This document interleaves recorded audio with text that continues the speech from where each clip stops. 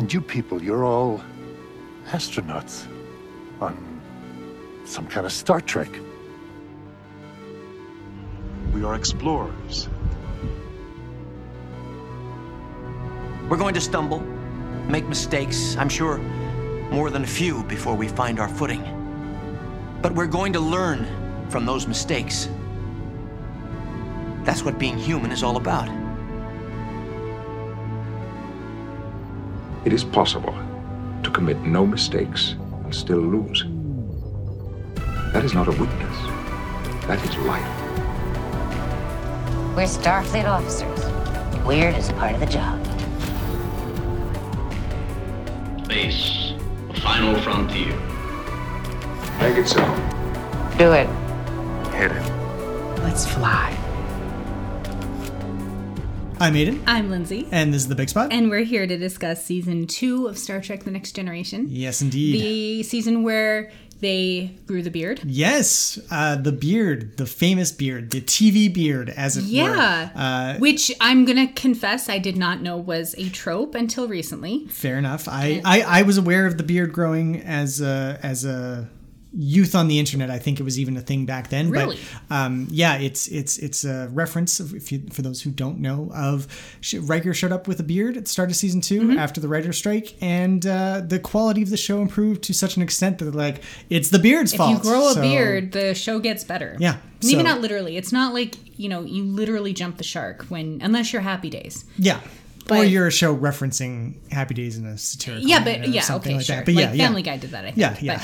But, no, I think that's a pretty spot on summation of season 2. It does get a lot better. Yep. I won't credit it to the beard, but it didn't hurt. It didn't hurt. The beard is kind of indicative of Riker, maturing as a character and having a little more depth. And I think all the characters matured as characters in this season. Yeah, so. They were given a little more room to breathe. Linz, before we get into our thoughts on the overall season, let's talk a bit about the production history. As always. So there were a number of changes behind and in front of the camera for this season. Most notably for a casual viewer, Dr. Pulaski was brought in, Diana Muldaur, as the actress, replacing Dr. Crusher and Gates McFadden. Yep. There was a backstory to this. Yeah. It was either Roddenberry or Maurice Hurley, or probably both, did not appreciate. Apparently Gates McFadden was quite vocal about giving feedback on what she thought about her character in the show. I'd heard it said that she, coming from a stage background, was more used to like collaborative behind the scenes efforts and thought that her opinion would be more valued than it was. And so I could see how, I don't agree with it, but I could see how someone like Maurice Hurley, who I don't think it was Roddenberry. I can't see Roddenberry having this much sway. He was kind of stepping back. Yeah, but I think he decided ultimately to fire her. I'd read that in one or two places. Either way, I think she just rubbed people the wrong way because of her outspokenness, I guess. And it...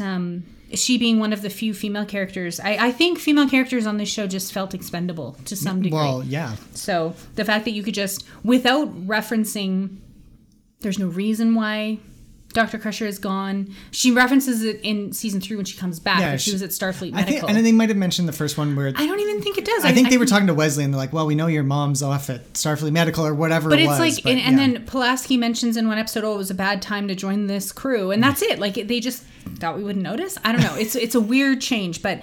I mean, it was syndicated TV, so I mean, you see an episode with all of a sudden it's a different doctor. You just you figure it out. You roll with it. That's true. And yeah, I think the writers also were having some trouble with Dr. Crusher because they really wanted this Picard Crusher romantic entanglement, and they didn't really know how to get to it, as we saw in The Naked Now and all these other episodes where it's kind of hinted at. But it wasn't really, they didn't know whether they were going to go for it or not. Ultimately, the show decided not to go for it, and I think it's better. Yeah. But it hinted at it strongly throughout. Sure. And that kind of worked. But they hadn't figured out how to do that yet. Sure. So also, I think McFadden has said herself that there was a lack of that might have played a part in her wanting to leave as well. Like the storylines didn't pan out, and she didn't have as many scenes with Wesley as I think she wanted to, and that goes up when she comes back in season 3. So yeah, there's probably some disillusionment on the part of Gates McFadden as well. So sorely missed though in this season, I think. Yeah, especially because the replacement, Dr. Pulaski is just before we rag on her too much, we're firmly in the we don't like Dr. Pulaski camp for the most part. Nothing wrong with Diana Muldaur. No, she did a great job playing the character. And she's coming back. So she played a doctor in the original series. Yes. She played another character as well. She was like the... I can't remember. She had there was some kind of device on the ship, and she was able to communicate with it or something. Yeah, it was so ugly that nobody else could look at it, but she could communicate with it. Yeah, it was something weird like that. So she was appeared in the original series, and when they brought her back now, they really wanted to model her character on Bones. They wanted the folksy frontier doctor, and I think the dynamic as well between the doctor and the captain that they maybe felt was missing. Yeah.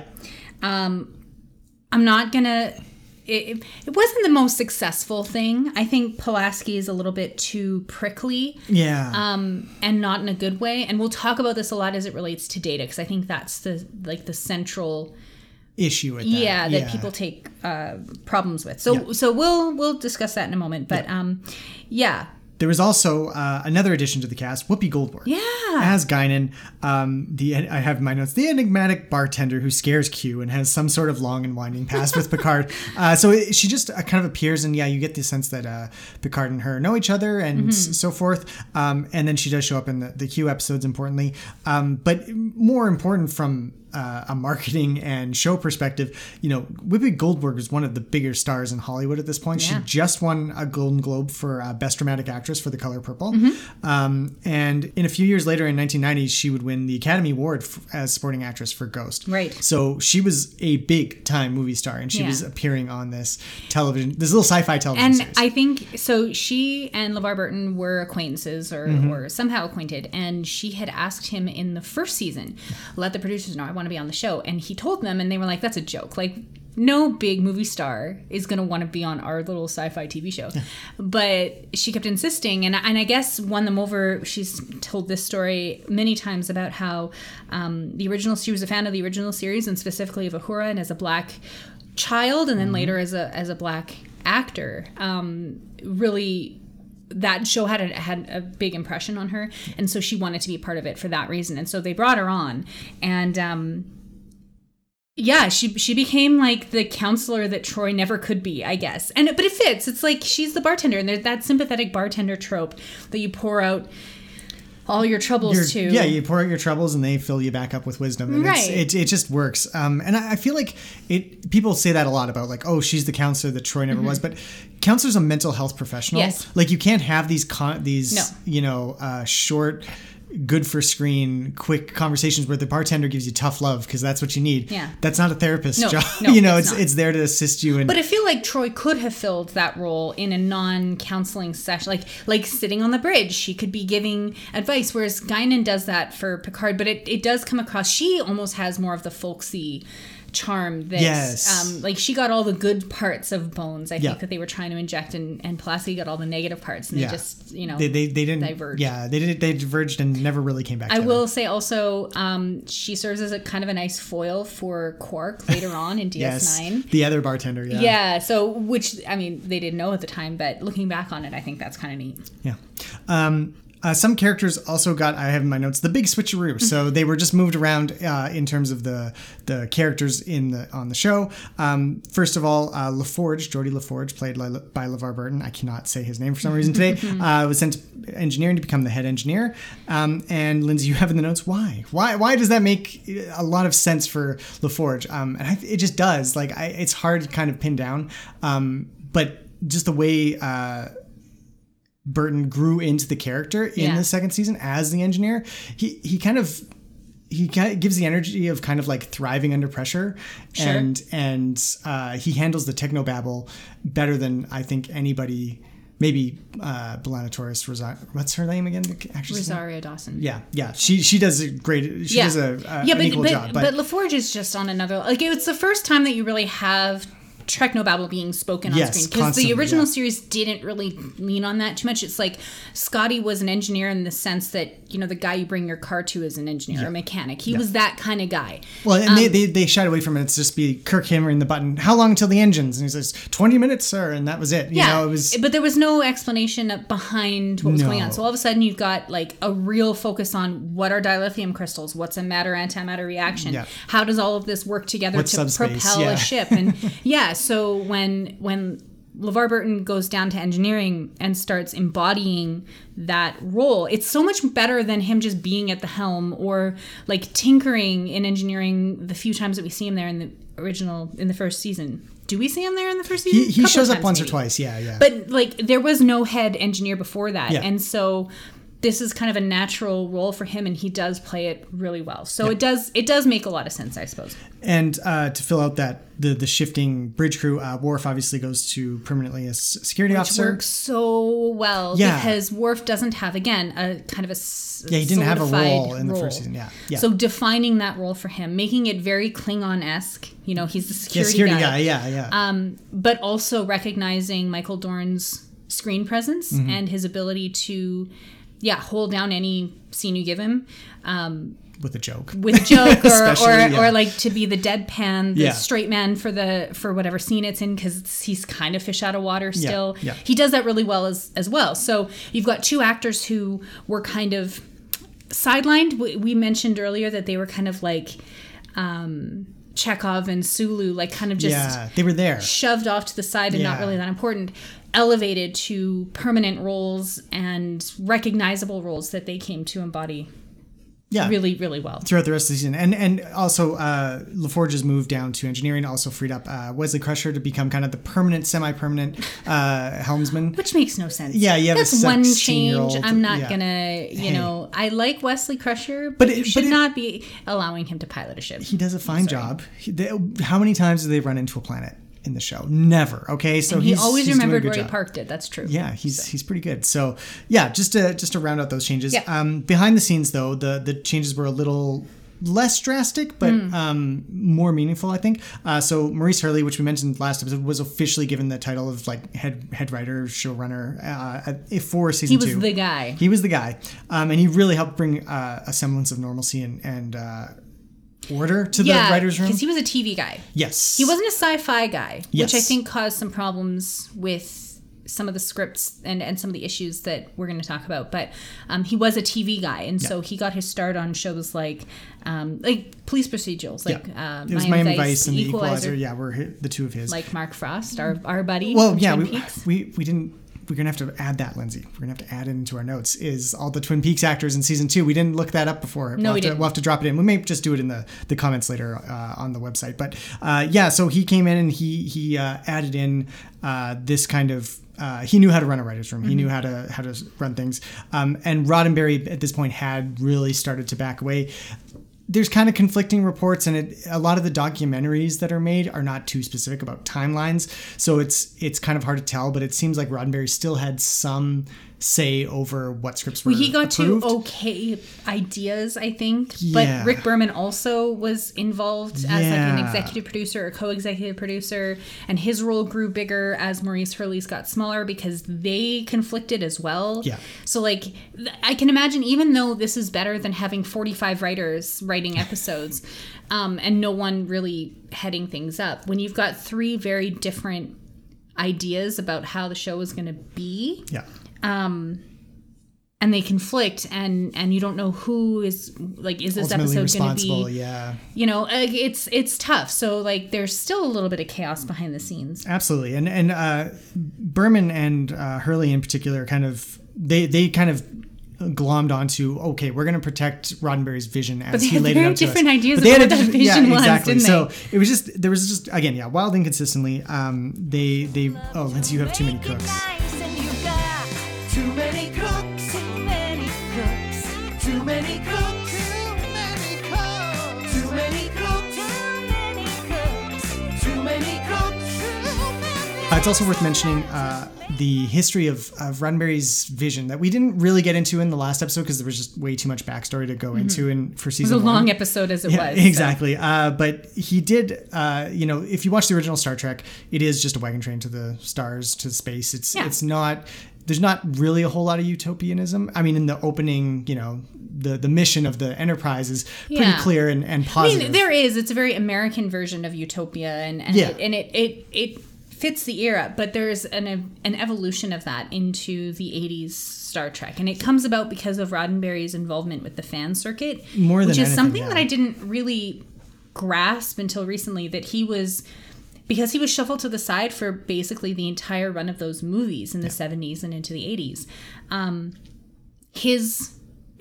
sure he felt like he was losing control of that thing, but he still wanted to be a part of it. So hanging out with the fans, going to conventions, and being seen as this rock star, the creator of Star Trek. Yeah, like right? this thing the that we all love. Great Bird of the Galaxy, is that what they call them? Yeah. That's going to change somebody's opinion of or change the way they look at things, I think, right? Yeah, and I mean, he also did, like, he was doing a lecture circuit at universities. Like, he's not just fans. He was getting a lot of attention for his kind of ideas. And I think that really, like, a lot of people have commented that it seemed to shape that idea of utopianism and the version of Trek that we get in the next starting in the next generation. No money, no conflict between people and everything like that. Well, and shifting it ahead 100 years too, I think, is how you get that, and rewriting the Bible and everything like that. Like it's clear that he wanted to push. I don't want to say an agenda, but there's definitely a... Oh, yeah, he was pushing an agenda. Okay. For sure. Pushing an agenda. Yeah, and I mean, I think it's interesting to consider the idea that, like, this wasn't... The Trek that we get in Next Generation was not actually what he had in mind in 1966 at all. Yeah. It really did shift in it. Yeah. And I think it was like a self-reinforcing feedback loop of, the fans really like that when I'm positive.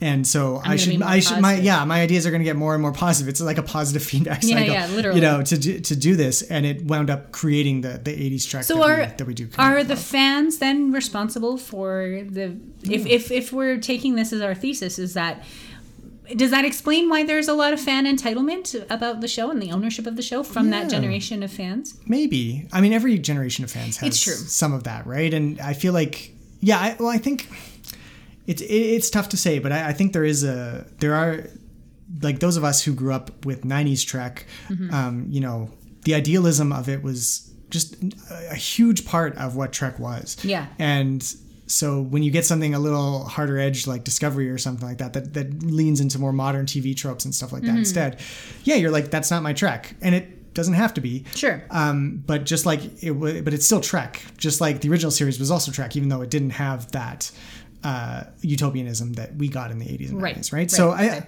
think it goes both ways, but I think there's definitely some entitlement that comes with that from the fans. Yeah. Set a new course. There's coffee in that nebula. So as we've alluded to several times, writing for this series for the season was interrupted by the Writers Guild of America strike, which ran from March to August 1988. Yep.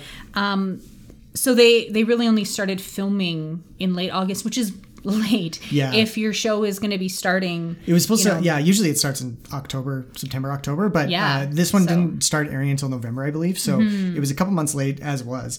The first episode that they did was The Child, which is a terrible episode. Terrible. A rework of one of the Phase 2 episodes that had been proposed back in the 70s. Yeah.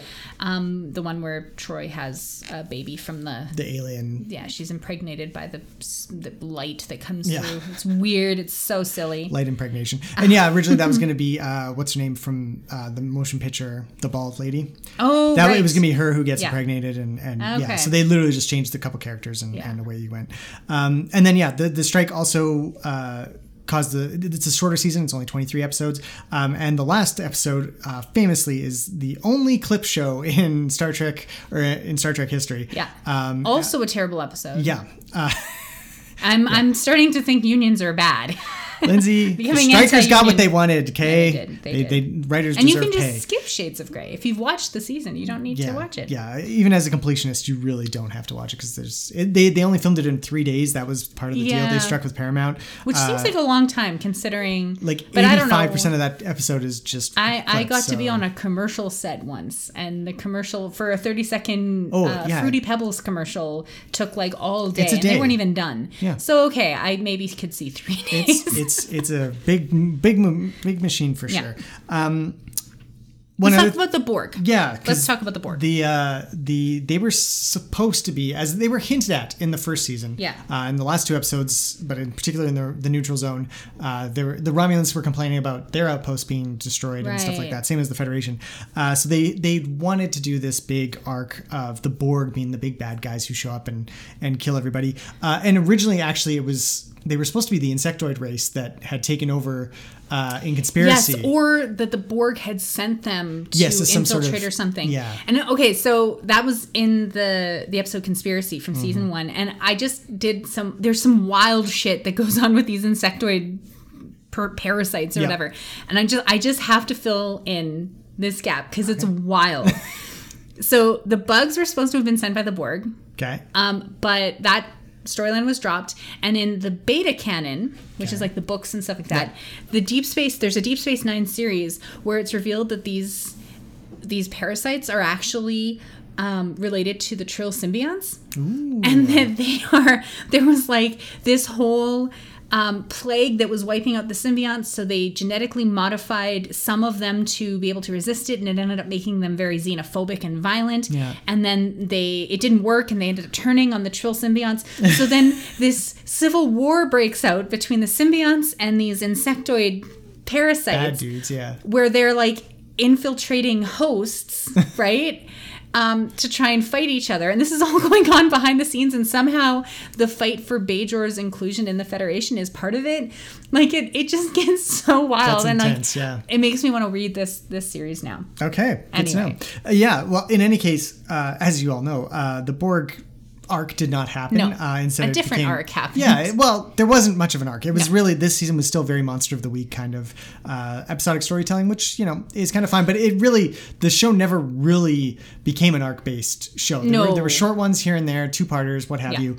The Borg really is the whole 7-season arc. They're the one consistent bad guy that comes up again and again, and along with Lore, perhaps. It makes sense when you look at them, because even their first appearance, they're terrifying. Yeah. The Borg are just a completely different kind of baddie. You can't reason with them. They're humanoid, but they don't, they're just terrifying. Yep. So much better than the Ferengi being set up as the big bad. I think the Borg, that was a fantastic choice. Absolutely. And the show did very well, ratings-wise. Continued to hover around that 10 million US viewer mark every week. And that consistency really pays off with the studio. So they basically were ensured a 3rd season. Although, spoiler alert, Hurley would not stick around for it. So Pulaski was let go as well. Yes, Crusher was brought back. Crusher was brought 3. back. We'll talk about that next episode. But that's what's coming. Fascinating. So, Lindsay, some overall thoughts on this season. It's kind of a weird one to summarize because it's a bit of a hodgepodge. But not as much as season 1. No, it is. I find it more of a hodgepodge than season 1, really? To be honest. Season 1 was all bad. Like, there were a few small moments here and there, a few okay episodes. Nothing that I would, want to go and watch just for the sake of it. I don't even look at season 1 most of the time. Right. But here and too, there are some really, really, really great episodes that start to show the promise of the show. And they also really started to nail the character-based episode arcs. Like, even The Child, yes, it's not good. However, it's a Troy episode. Troy had gotten nothing in the first season. She was relegated to my feelings and crying and all this stuff. Which is a lot of what she did in The Child. In The Child as well. But at least it was an episode devoted to her and giving her something to explore. And at least, she became the pro-choice voice in that one section when they're like, well, maybe we should abort it.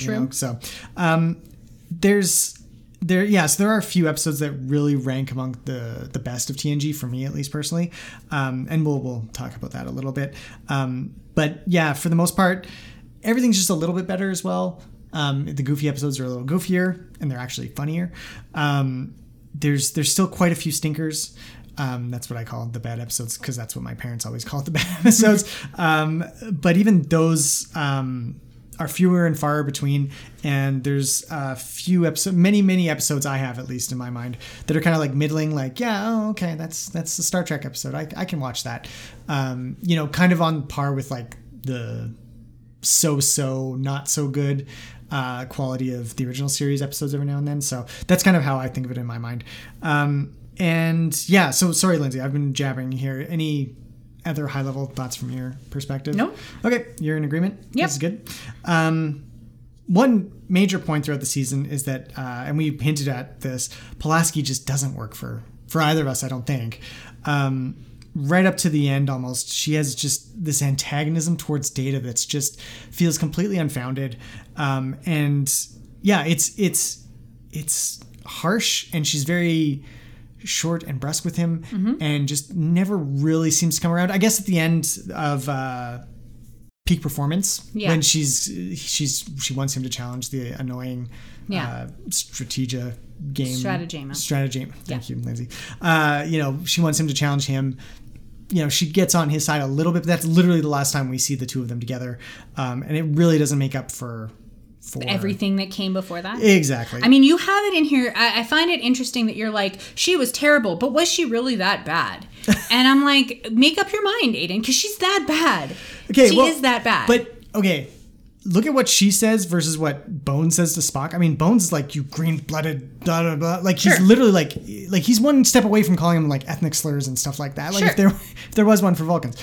Yet we are like, oh, that's just Bones being Bones. Why are we not saying, oh, that's just Pulaski being Pulaski? Because we don't know Pulaski that well to begin with. She comes in with this attitude of superiority. So did Bones. We enter the original series with them already being shipmates, and there's a hint of like a backstory there that, I suppose, right? So Pulaski comes in, she replaces the kind Dr. Crusher, and she's just flat out not respecting his pronouns, calling him the wrong name, insulting him. And I think it's also important to note that Data is kind of innocent. Like, he's a very naive character. Yeah, he's not even kind of like aware he's being insulted sometimes. Yeah. And that makes it worse. Yeah. Spock, at least you get the sense that he could take it, and he fired back just enough. And there seemed to be a mutual respect there, a begrudging respect. Yeah. But it grows over the course of even into the films to become a genuine sort of antagonistic friendship, frenemies almost. It's beyond that. It's better than that. Yeah. Whereas you never get that sense from Pulaski and Data, and there's no explanation given for it. I think that's why Pulaski falls so flat with fans, is that she's this negative presence who comes in with no reason. It's not even like, hey, I killed my daddy or whatever, like, and so I'm going to hate all robots. Like, there's nothing hinting at that, aside from the fact that maybe she's a doctor, so she deals with, organic flesh. Yeah, and it's so odd that they focus the antagonism of... They focused on channeling the antagonism of Spock and McCoy without the beneficial things of it. Because there are a few moments, like I remember at one point she shares a toast with Worf with this poisonous tea that she has to give herself a hypospray for, and I'm like, that's a nice little moment for Dr. Pulaski. But we didn't get any of those for any of the characters, really. Right. I mean, she was just kind of there, and she, a lot of the time she was just offering advice to Picard. Yeah. But again, Troy's already in that role. Riker's already in that role. Data's already in that role. And because she doesn't have any sexual tension with Picard, they like purposefully shied away from that in getting rid of Crusher. Not to say that that's the only thing that's interesting about Beverly Crusher, but there is something to be said for that level of complexity to that relationship. So having your doctor just be there to patch people up, to get infected with that disease that makes her old, to antagonize your second officer, like, there's really nothing redeeming about her as far as I'm concerned. Yeah, and like, one of the worst episodes this season is the one where Riker's dad shows up. Yeah. And the fact that he and Pulaski have a relationship, and like, you already don't like this guy. Yeah. And then you find out that you're just like, oh, well, the evil person that we don't like had a thing with the doctor. Well, I don't like the doctor. Yeah, it's really simple. Yeah, they didn't give her any. They didn't give her a chance. There were no favors given to Dr. Pulaski. She was done no favors, and I don't think there was any love lost behind the scenes either. It sounds like she didn't have a very good time on set with the crew or the cast anyway, and they didn't warm up to her as much either, and which has got to be tough when you're coming in after a year of bonding. That you're like replacing somebody that they cared about a lot. So and apparently she also was not a fan of the special effects shots and the computers and stuff like that. She really didn't care for that. She preferred the more traditional filming. So she leaves the show at the end of the season, and we're all fine with that. And she was fine with that. Everybody was fine with it. So, another thing this season, and we mentioned it already, but there's some really good groundwork laid for future stories and for the lore of the galaxy that we're getting at this point. So obviously the Romulans are more involved this season. The Borg show up. The whole Guinan and Q relationship. What do you think is going on there? I know, Lindsay. Tell everyone your love the idea that, and this goes against the canon that's been established by Picard, but I'm choosing to ignore it. No. I love the idea that Guinan and Q were married at some point in the past, and that it's just antagonistic because they got divorced, and that's why they hate each other. I think something that prosaic would be so like chef's kiss, perfect icing on top, cherry on top of the icing. I mean. Perfect for that level of antagonism. I don't like the route that Picard took, where it's like there's like an ancient grudge. Montague Capulet situation between these two species. I think that makes it too galactic. It's too small universe. Syndrome type thing. Yeah, exactly. Another one that gets brought up a lot and is really kind of almost a focus of a lot of this season's episodes is Data's status as a sentient being, and to an extent his ability to channel emotions and stuff like that is also really really fleshed out with even Schizoid Man, which is one of my least favorite episodes. It's interesting that Data has the capacity for emotion, even if he doesn't actually express it himself as he currently exists, which may be one saving grace for Pulaski, because she does seem to serve as the vehicle for a lot of those discussions when they come up. Not so much in Measure of a Man, which is the pinnacle of that, but, Elementary Dear Data, Peak Performance. There's a lot of moments where Pulaski is the one challenging Data and coming to recognize, or at least helping the audience recognize something about Data's capacity.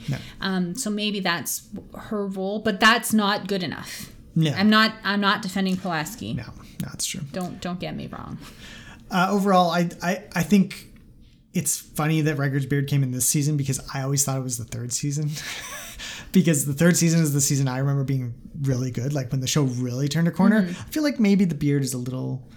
If it had come in, we should call it halfway, it should be the like the 5 o'clock uniform shadow change. Yes, that's when we talked when you about change your drawers. episode, that's when no, maybe I don't know. No, I think that's a better assessment. Yeah. Our specialty is second contact. Still pretty important. We get all the paperwork signed, make sure we're spelling the name of the planet right, get to know all the good places to eat. So we decided to do something a little different this time with our episodes. Instead of giving a blow-by-blow of our favorites or even we've never done a episode by episode breakdown, but instead of that, we are doing a tier list. Yeah, because we're jumping on a bandwagon that's been on the internet for a while, a long time. Yeah, but there's such a variety. There's a big diversity in terms of the quality of this season. What's a tier list anyway? Lindsay, if you're not chronically online, a tier list is a way of ranking things of subjective quality through tiers. So they give you an indication of kind of someone's tastes and what they're thinking about usually a fandom is kind of an often thing, or a thing that's often used in tier lists. Yeah, you see a lot of character tier lists or trope tier lists or, or in our case, episode tier lists. And I find, at least, they're kind of almost like a Rorschach test for compatibility between fans of a thing. Chances are, if you've listened to this podcast for a while and you're still listening to it, you're going to agree with a lot of the things in here, because all the people who are like, oh no, their taste is terrible, they've moved on and they have not come back here. So chances are you're just going to agree with a lot of these ones. We each did our own tier list. But we're just going to talk about the discrepancies and the similarities. It ended up being very similar. Yeah. I think I looked at Aiden's. Aiden did his first, and I moved around maybe 10 episodes. So like half the episodes, but I didn't move them from like A or S tier, which is like superior, like I think the so, top tier, yeah, to like the bottom. There was Yeah. none of that. Yeah. So very few changes, I think. Yeah.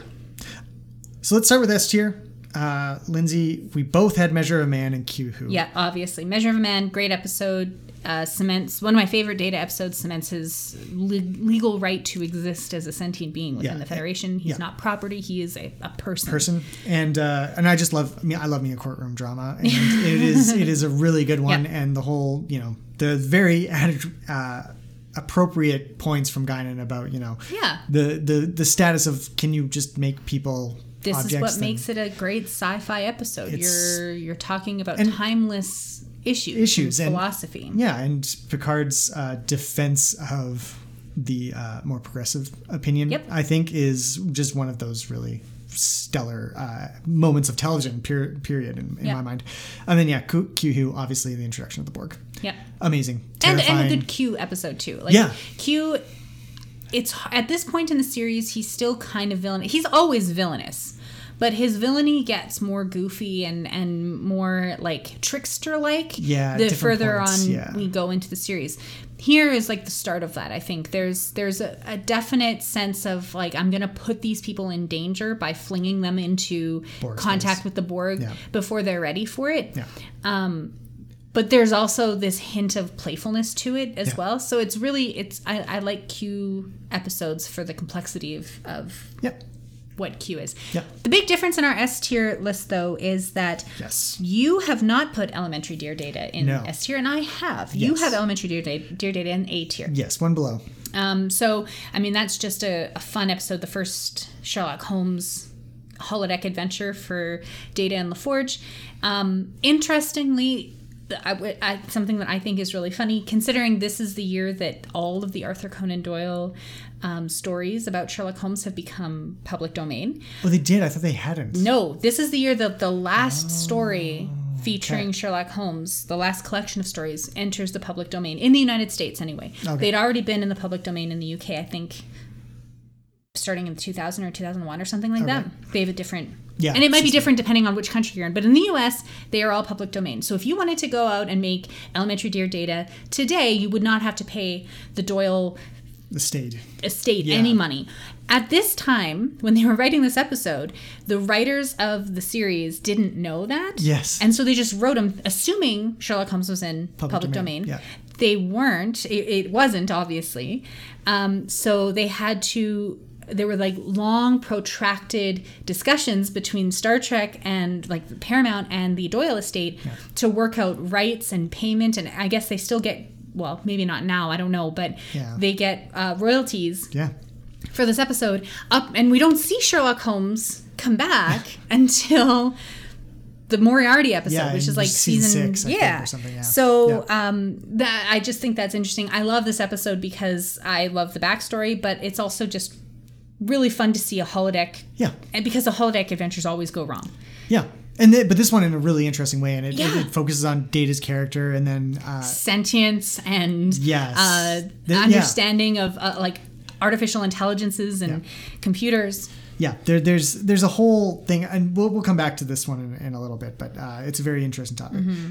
So going on to the A tier. Mm-hmm. You have more episodes than I do in A tier. I do. I have Matter of Honor, the Royale, and the Emissary. Yep. You have the Emissary and the Royale, but you replaced A Matter of Honor with Pen Pals. Yeah, I think, okay, A Matter of Honor, I moved down to, I think it's B tier. Yep.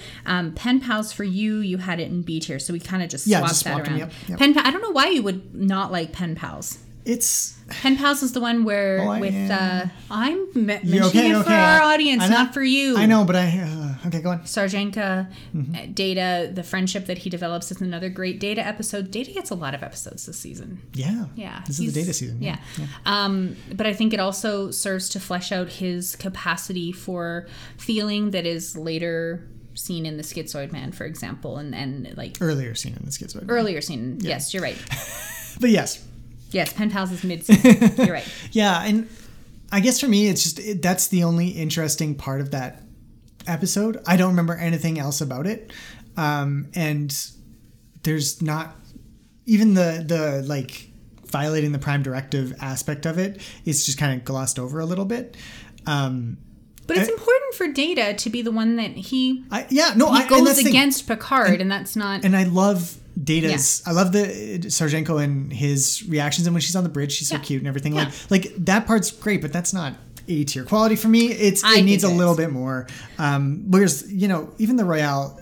Which I think a lot of people hate the Royale, which I think is funny because the Royale is one of the it's such a great episode. You just put it on and watch it, and it's just entertaining. It's one of those sillier kind of episodes that they learned how to do, but also really emotional too. Like there's something about an astronaut being stranded in this terrible 30s gangster film kind of thing. So finding it's beggars belief a little bit that Data and Riker and Worf are going to be able to figure their way out in 45 minutes, but they do. It works out.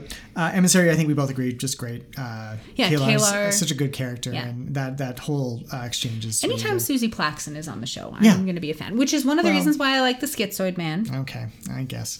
But B tier, you had peak performance there, which I had, or not peak performance, sorry. Matter of Honor. Yep. And I think that one's just, for me, I love it because it's the first exposure to the Klingons from another perspective that we have not gotten anywhere else in Star Trek at this point. Yeah, and this is the episode where Riker serves on board a Klingon ship as the second officer, first officer. Yeah, first officer. And I like there's the role of Riker, the chance for Riker to really develop some character. And this is where you get the sense of finally of why he is such a good first officer, is the fact that when he goes to this other ship, he can also get them on board. Yeah. And you get him loosening up and having a good time and eating the gach and, doing everything there. So this is why you have it as an A tier. A tier, yeah. I put it as B tier because I think all the Klingon episodes are bad. Yeah, you hate all of them. Yeah. So you have this wonderful explanation. I'm just like, Klingon bad. What is the other one we both had in B tier? Was it peak performance? Yeah. So I like that one because it's fun. Again, it's another one you could put on and just watch it anytime. Yeah. It's the one with the Stratagema guy. I forget his name, but he's kind of ugly looking. And again, it's Data coming to some realization about himself. But there's also the War Games is the A plot between Riker gets to take the other ship, which I forget what that one was named, and then the Enterprise, they battle, and the Ferengi show up out of nowhere. That's really kind of the only weak part of that episode. Is the Ferengi just show up to be jerks. There's a lot of fun stuff too, like Wesley cheating, quote unquote, to improvising. The line between improvising and cheating, and the whole thing with this B plot of the Stratagema and Data realizing that he's maybe going to make mistakes and how human that is. It's that great quote that Picard has. Yeah. And Commander, it is possible to commit no mistakes and still lose. That is not a weakness. That is life. And you also had in B tier that I did not, which is Manhunt. Right. The Lwaxana Troi showing up to Mac on Picard. I think it's just a fun episode. Another one that you can just watch and enjoy. And I think it's just a silly little romp that gets to show off some of the comedic elements that true. are at play in Star Trek. Yeah, I'll give it that. I don't enjoy the Lwaxana Troi. I don't enjoy the cringe that she induces every time she's on. But I love, in this one, I do love that there's, play around that. The other characters are like, oh, wow, this is kind of a crazy situation. And they just ham it up and it works well. So down to C tier, the ones that we have in common are the Outrageous Okona, the one where Joe Piscopo teaches Data how to tell jokes. Yep. Loud as a Whisper, that's the one with the sign language, correct? Yes. With the deaf guy who has like three people muses almost. Yeah, express embody various, different. Yeah. So that's a decent Troi episode, I guess, but still C tier. Yeah. We also both have Time Squared in there, which it has potential to be a good time travel episode, but it's nothing like it. Maybe we're clouded because we know about like cause and effect, or even yesterday's Enterprise to an extent has some elements of this where it's like doubling of characters and timelines and stuff like that. Yeah, this one just doesn't quite reach that same height. Yeah, and we also both had Samaritan Snare which is the Pac-Leds yes. and them stealing Geordi, right. which is like, it's a silly, goofy episode, but yeah, there's not really, I don't know why the Pac-Leds never really seemed, they're evil, but like they do bad things, but they never really seem to be bad guys. So there's really not like a lot of... They're the Wreck-It Ralph meme. Just because you're a bad guy doesn't mean you're a bad guy. So yeah. So like the stakes aren't high enough for me to care. That's fair. I had The Child and Manhunt also in here. Okay. So again, why? The Child is bad, and I probably should have moved it down to at least D tier, but I had it as C tier here because it was a Troy episode, and I don't mind the silly plot, like a creature that goes around experiencing life through by becoming another species. Right. Why not? That's kind of a cool little sci-fi concept. And, you know, having Troy go through the whole parenting process, and I just wish they could do something with her character to make her grab something out of that, where at the end of the episode, it really doesn't feel like she's taking anything away from it. It's kind of silly. So yeah, that one's not my favorite. And yeah, Manhunt, again, just Troy. Not so much for me. I put Schizoid Man in C tier as well. We just watched that one. We did. And I don't know how you could rank it that high. Well, I think that, first of all, it's a Data episode. So I love my Data. You do love your Data episodes. So I'll watch the Data episodes. I do like the idea of Dr. Graves implanting or transferring his consciousness to Data. And there's like that first exploration of Data emotionally, you know, integrating with another. Well, it's not really Data at all. Yeah. But Data's body, Data's machinery can express emotions, yeah. And like can project emotions. Like Troy can read him. Yeah. Which is something that, you know, putting aside any of the real life, like there are no people who can really read minds. There are no literal empaths out there. But we don't know how Betazoids actually interact. But we know that Troy can't read Data, but all of a sudden she can when it's... Well, when even though he's a positronic, but it's not real emotion. So what is she reading? She's reading emotions. They exist in the ether, Lindsay. They're just that's where it loses me a bit. But fair enough. But I do like that it's Data experiencing that and not having any memory of it when he comes out. So there's no real lasting impact, which is unfortunate. And I hate that episode. You don't like Data being mean? I don't like Data being mean. I hate the Graves or whatever the fuck his name was. That is one of the most infuriating, annoying, sexist, terrible characters in all of Star Trek. And the fact that he takes over Data and just makes him be that is just so infuriating to me. Yeah, because it would have been better if it had been expressly stated that this degenerative disease that he has was what was making him act this way, but that he was actually a really kind and intelligent, smart person earlier on in his life.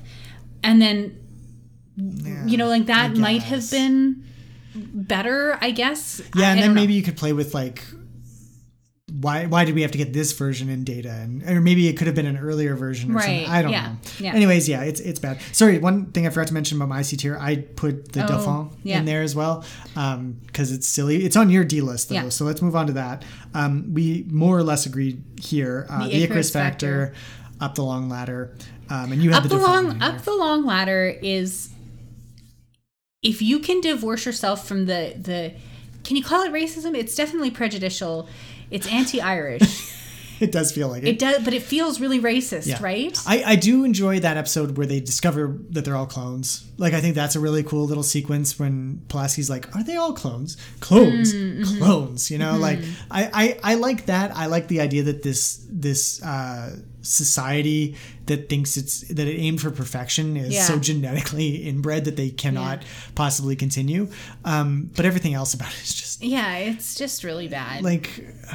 the Irish farmers just going off and being stuck back in the 19th century for some reason. It's just fires on the loading dock. It's weird. Yeah, it's just bad. The Icarus Factor, I think we agreed, was just, you know, Riker's dad is not an interesting character. This is like the opposite of the Riker that I like. You know, you're getting the overly serious, oh, my dad was mean to me. Yeah. Kind of like the Tom Paris of the Next Generation. When that kind of becomes the defining factor in a character, it's not very engaging, I find. And both Paris and Riker have this great jovial, get everyone to love them kind of personality, and that's when they do better, and that's why. But I will say it's not always a bad thing to have that character have some kind of a tortured relationship with their father figure or parental figure. Sure. I don't think that it could go the way of Tom Paris and Riker, or it could go the way of like Ensign Kim, who seems to have a complicated relationship with his parents, or B'Elanna Torres, Deanna Troi, also. Yeah, fair. Yeah. So, I mean, it's not that every time there's a tortured backstory, it's a bad thing. But this time it kind of is. Yeah. And then I put the Dauphin on there because I just don't... It's one of the more boring Wesley episodes. It's just not all that interesting. Whenever there's like... We're escorting a princess to go do this thing. And it's like... I don't know. It just feels very... I like the shapeshifters. Yeah, but it's just not very interesting. It feels like a throwaway episode, I suppose. And I had Schizoid Man in my D tier. And then finally, the F tier, Lindsay. Yep. The failures par excellence. Shades of Grey and Where Silence Has Lease. It has to be. Yeah. Where Silence Has Lease, we just watched it recently, and we were like, it's one of those original series episodes that just doesn't go anywhere. It doesn't feel like... It does have potential. I think the idea that you could be stuck in space... I like the part where they're like trying to get out of this void and they're speeding away. They drop the beacon and then they come around to it again. Like, there's some mystery there. Stupid. I know. It's drawn out for far too long. Yeah. And I think there's not enough of an explanation of why that happens. And I think a better episode of Star Trek, like a season 6 episode of Star Trek that dealt with the same thing, would do it much more intelligently. Yeah. And would have it grounded in some kind of science. Right now, it's just this Nagilum who sits there and another god figure who just toys with them again. And Picard, we both agreed that Picard is at his best when he is outthinking. He's not charging into battle to fight the guy. He's outthinking them, outmaneuvering them. In this episode, it's kind of the worst of both because he doesn't really outthink the creature. He just... He's like, well, makes his ship into a bomb. Yeah. Like he's going to set it to explode. And I'm just like, that, it seems like a cop-out. Like, again, a season 6 episode would have had... Well, he would have reasoned with him or found something that he could offer him. Yeah, exactly. Something, right? And then finally, Lindsay, you have the child in your F tier. Yeah. Why so low? What in particular makes you think it's as bad as a clip show? I think, well, okay. When you put it that way. It's just so bad. I don't like pregnancy storylines. Okay, so your prejudice comes through. No. That's it's fine. just there is something, the way that the child grows really fast and there's something parasitic about it. And I'm like, and I like Deanna Troi, so this idea of this thing growing inside of her. First of all, that's the reason why I don't like pregnancy. I don't like the idea of something growing inside and like kicking and squirming. And so that... Sure. I get squicked out real bad. Okay. But then, you know, I don't like the politics of it, I guess. Okay. I think that what happens to her is the equivalent of an unwanted sexual assault. Like sexual assault is ever wanted. It's an unwanted pregnancy as a result of an assault. Mm-hmm. And that her reaction is, I want to keep this baby. It's just, I think the politics of it is kind of... Maybe an earlier version of me would have found this different, but in a post-Roe v. Wade world, I just feel like this is a very ugly, politically ugly episode. That's just my opinion. Okay. All right. I might be a horrible person. And if you want to keep your horrible opinions private, Lindsay, you should consider today's sponsor, SuedVPN. If you're like us, you browse the galactic web a lot. Like way, way too much. And sure, you tell yourself you're just looking for the latest news on the Pakled Menace, or maybe you're convincing yourself you're actually learning Temerian when you're looking for cool metaphors to drop into everyday discussion. But let's face it, most of the time you're just wasting your life away, like you and me. And if you're already wasting your life away, you really shouldn't waste too much more. like the safety of your data. Today's sponsor, SuedVPN, ensures your transmissions across galactic subspace networks are safe from piracy and the snooping from various peoples and organizations in the galaxy. Just connect to one of our 1.2 million servers spread across Federation and allied system space, and your data will be safely encrypted to avoid the prying eyes of the Tal Shiar, the Obsidian Order, and probably even Section 31, although big disclaimer, there's no promises on that last one. Those little buggers are everywhere. Use our promo code BIC75 for 75% off a 9-month subscription, and also get an additional 20% off SuedGuard, this personal data device protection that keeps your pads safe from viruses, malware, ransomware, and all the other wares that exist out there in these trying times. SuedVPN offers the best combination of ease of use and data protection out there today. It's so good, it'll even keep your commanding officers from knowing just which erotic holonovels you're downloading from a shady Ferengi website. Make sure to sign up today and use it to keep your information safe. Very, very interesting choice for sponsorship this week, Aiden. I'm glad I put you in charge of that. Do you think that there are different servers that, like, is there a streaming service that if you connect to one on Ferenginar, it gives you access to different things than if you connected it on Betazed? Yeah, of course. And then if you go to Ryza, it's just all porn. Like they literally block everything else except the porn. Yeah, okay. Yeah, all right. Awesome. All right, cool. Yeah. Gives me ideas for future product sponsors. The porn? Oh. Okay, good. We're Starfleet officers. Weird is part of the job. And something we brought up earlier and in the elementary Dear Data thing is the fact that this whole sentience idea and the fact that the computer creates what's his name? Moriarty to become sentient. That means that the computer itself, because this is a program inside the main Enterprise computer, the computer itself is capable of being sentient. Like that's the only way I can look at that and take that away from there. So, and yet the computer isn't sentient and isn't treated as sentient and doesn't have any of the rights of a sentient creature that are established through Measure of a Man. Correct. So this is one of those things that Star Trek keeps coming back to because it's such a goldmine, and I feel like it's going to be very relevant here in our coming future. So is it enough to show sentience, or is there a capacity for sentience? Is that enough to show or to be treated as a sentient creature? Well, I think we haven't watched Discovery, but this is a whole plot line in Discovery about the ship being sentient. Yeah. So I think it will come back. Yeah, and in fact, it's going to come right now. Bix Log, Stardate 41472.3. Recent discussions around the abilities and various rights of so-called artificial intelligence being created nowadays have prompted what proves to be a heated discussion between Chief Petty Officer Lindsay and myself. Does artificial intelligence require sentience to be considered intelligent? Do AIs, as we understand them now, deserve rights? What will happen when computer systems are given or acquire consciousness? So, Lindsay, that's the one we've been circling around a kind of all episode. Yeah. It was in Measure of a Man. We love that episode for the way it establishes, yes, we all know data is sentient. Yeah. How do you prove it? You can't really, but you know it when you see it. Well, but we're now, I mean, you were the one who brought up today's computer systems and today's AI program, so-called. Yeah. And it's really kind of a question of, well, where is that line? Where do we kind of feel like that's coming up and crossing? And it's a really interesting question. I feel like for me, and maybe, again, we're not, there's a whole stream of philosophers alive today writing about AIs and what constitutes an AI, what constitutes true intelligence versus, the ability to create something. Like, I think a lot of people nowadays, when you say the word AI, they think of like those programs that create arts out of mashing up billions of different pictures of things to create something. Or they think of that ChatGPT bot that's out there now that's, you can have conversations. You can also ask him to write your resume.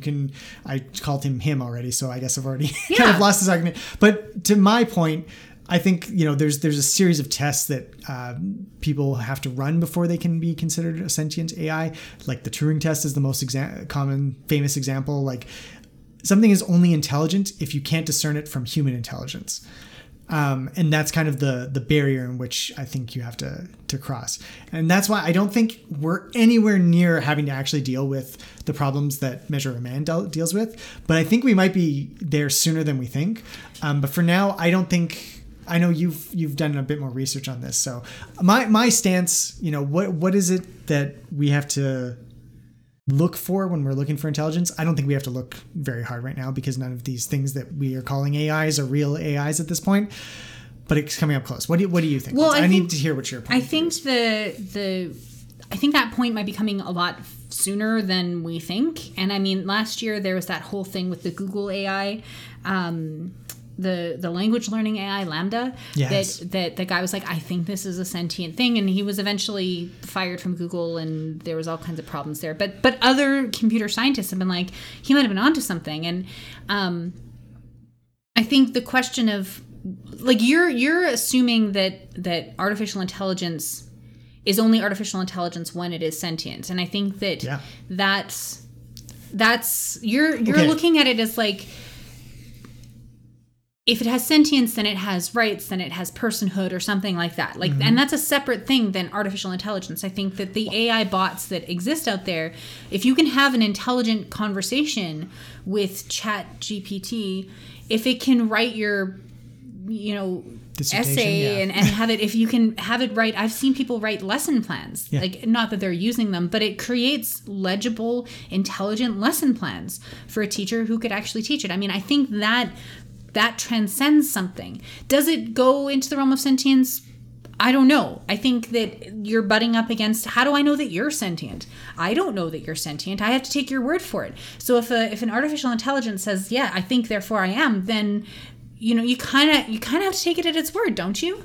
No. Otherwise you're denying humanity to everybody else whose intelligence you don't have access to, whose mind you don't have access to.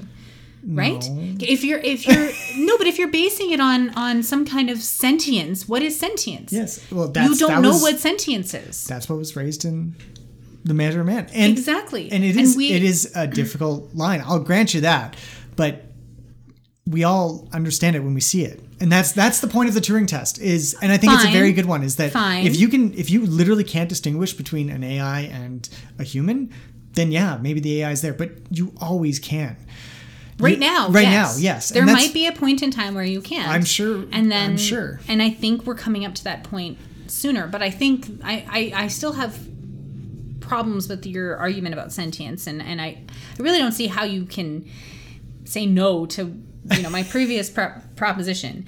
But either way, I think the further question that causes people more alarm, and it's one thing for a computer system to be intelligent or to have sentience, but at what point do we have to give them rights or treat them like we would any other human being? Yeah. And that's something that I don't think there's an easy answer for.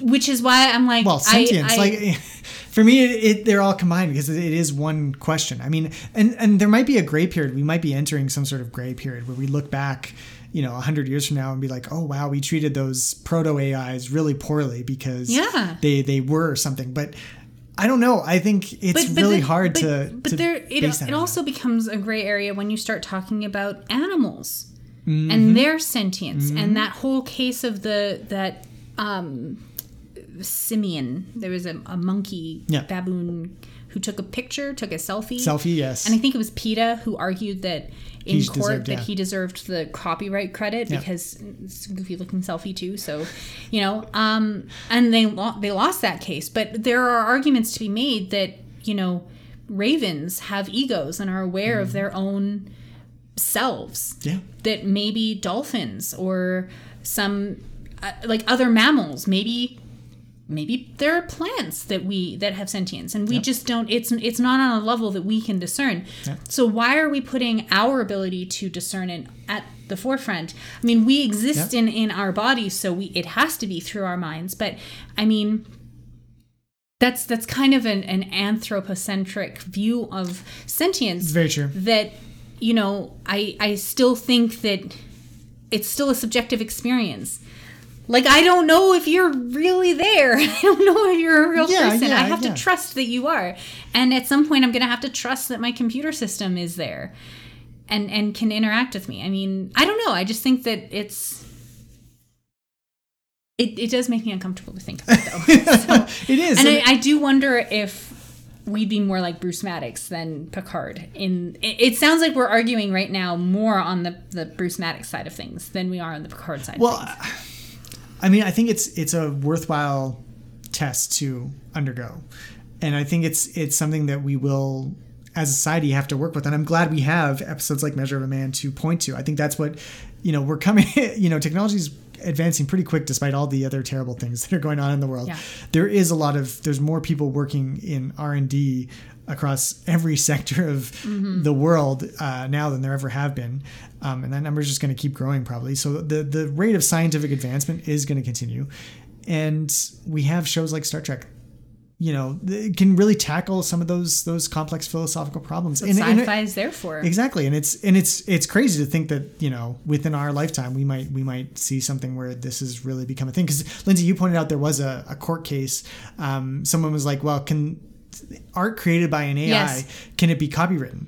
And they said no. And the courts were like, no, because you need a human to create art. That's like the definition of it. I think there's also issues around some of the AIs taking intellectual property from other people to create their art, which is kind of, I guess there's going to be all kinds of implications for things like fan works and, derivative content that might be problematic for human creators. Yep. But so the idea that AI art is not art in the traditional sense, or that it can't be copyrighted, is something that our courts currently are working on, and saying no, that it's not the same thing. But I do think there's also an issue here with the current level of AI, and probably for the foreseeable future, we will not have androids. We will not have they will not look like us. Yeah. And I think once they do look like us, it will be harder for us to deny them personhood. But as long as they are just voices in our phones, Siri or Alexa or a computer generated chatbot, or AI generated art, it's going to be harder for us to look at that and say, there's an intelligence there. Yeah. Even if there is. I think that's going to be the scary thing. Well, yeah. When those, because they may just acquire sentience, they may acquire intelligence that we didn't give them, and we will not be able to identify it. We will not be able to see it because it doesn't have a human face. Yeah. I mean, and that's a bias. That's a human bias that I think we're going to have to deal with. Absolutely. And I just, knowing certain aspects of because when I was younger, I used to follow, AI development and stuff. And I mean, for a long time, the AI in things was like computer games. Can you get the bad guys you're shooting at to actually hide, or do they just stand in front of you and get shot? Right. Like that was like a big development in AI when that kind of stuff happened. And that was only, 20, 25 years ago now, but stuff like that. And it's just continuing to progress at such a rate though, that it's really hard to tell when those milestones are coming. But yeah, it'll be very upsetting if we discover that all of those ones and zeros on the screen that you've been shooting and killing all these times, they're not sentient. How do you know, Aiden? This is why I can't play first-person shooter games. Because you don't know. That's fine. You can't tell. Yes, you can. Their programming is very, very simple. You can go in there and look at it yourself. But at some point, you may not be able to. And then will you feel bad for all those little computer-generated pixels? If they start showing signs, then I'm going to stop killing them. It's like that episode of Community where Abed, has the wife in the computer game. Babies, yeah. There's millions of babies. It's another Community reference in an episode of the Bix Pod. There was another one I was going to make earlier, and I didn't. I held back for our listeners' sake, but it's a show that keeps on giving. It's called being a captain. No, it's called being a dick. So beyond the Mark Frost connection via the Equalizer, via Maurice Hurley, to Star Trek Season 2, which is a laborious connection. There was at least one actor in Season 2 from who else appeared in Twin Peaks. Yep. David L. Lander played the Ferengi played an unnamed Ferengi in peak performance alongside Armin Shimmerman, who came back to. He played quite a few Ferengi. All slightly different versions of a Ferengi. He's a little bit more menacing in this episode. Yeah, he did it. Yeah. But David Olander is the Tim Pinkle in Twin Peaks, and he's the one who sells Shelley and Bobby the wheelchair lift accessories for Leo Johnson, and then after also gets his nose bitten by the pine weasel. So there you go. Those are your Twin Peaks connections for this episode. Did you know he also played the clown in the Voyager episode The Thaw? That was him? That was him. Okay, we'll come back to that one later on because that's a freaky episode. But anyways, that's this week's look at Star Trek. And a little bit of Twin Peaks, I guess. Lindsay, thank you for joining me here today. What else was I going to do? We live in the same house. Yeah, You're you like, can't let's get away. record. And I'm like, okay, fine. Yeah, so here we are. And thank you, listener, for joining us. Lindsay, do your thing. Live long and prosper. One day you are going to say it with me.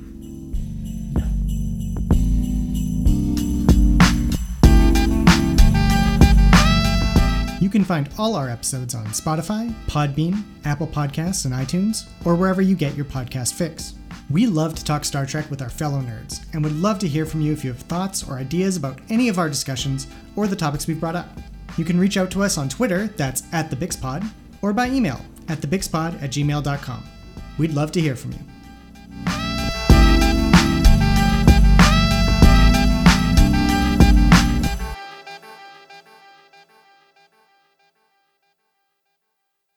Beam us up, Scotty.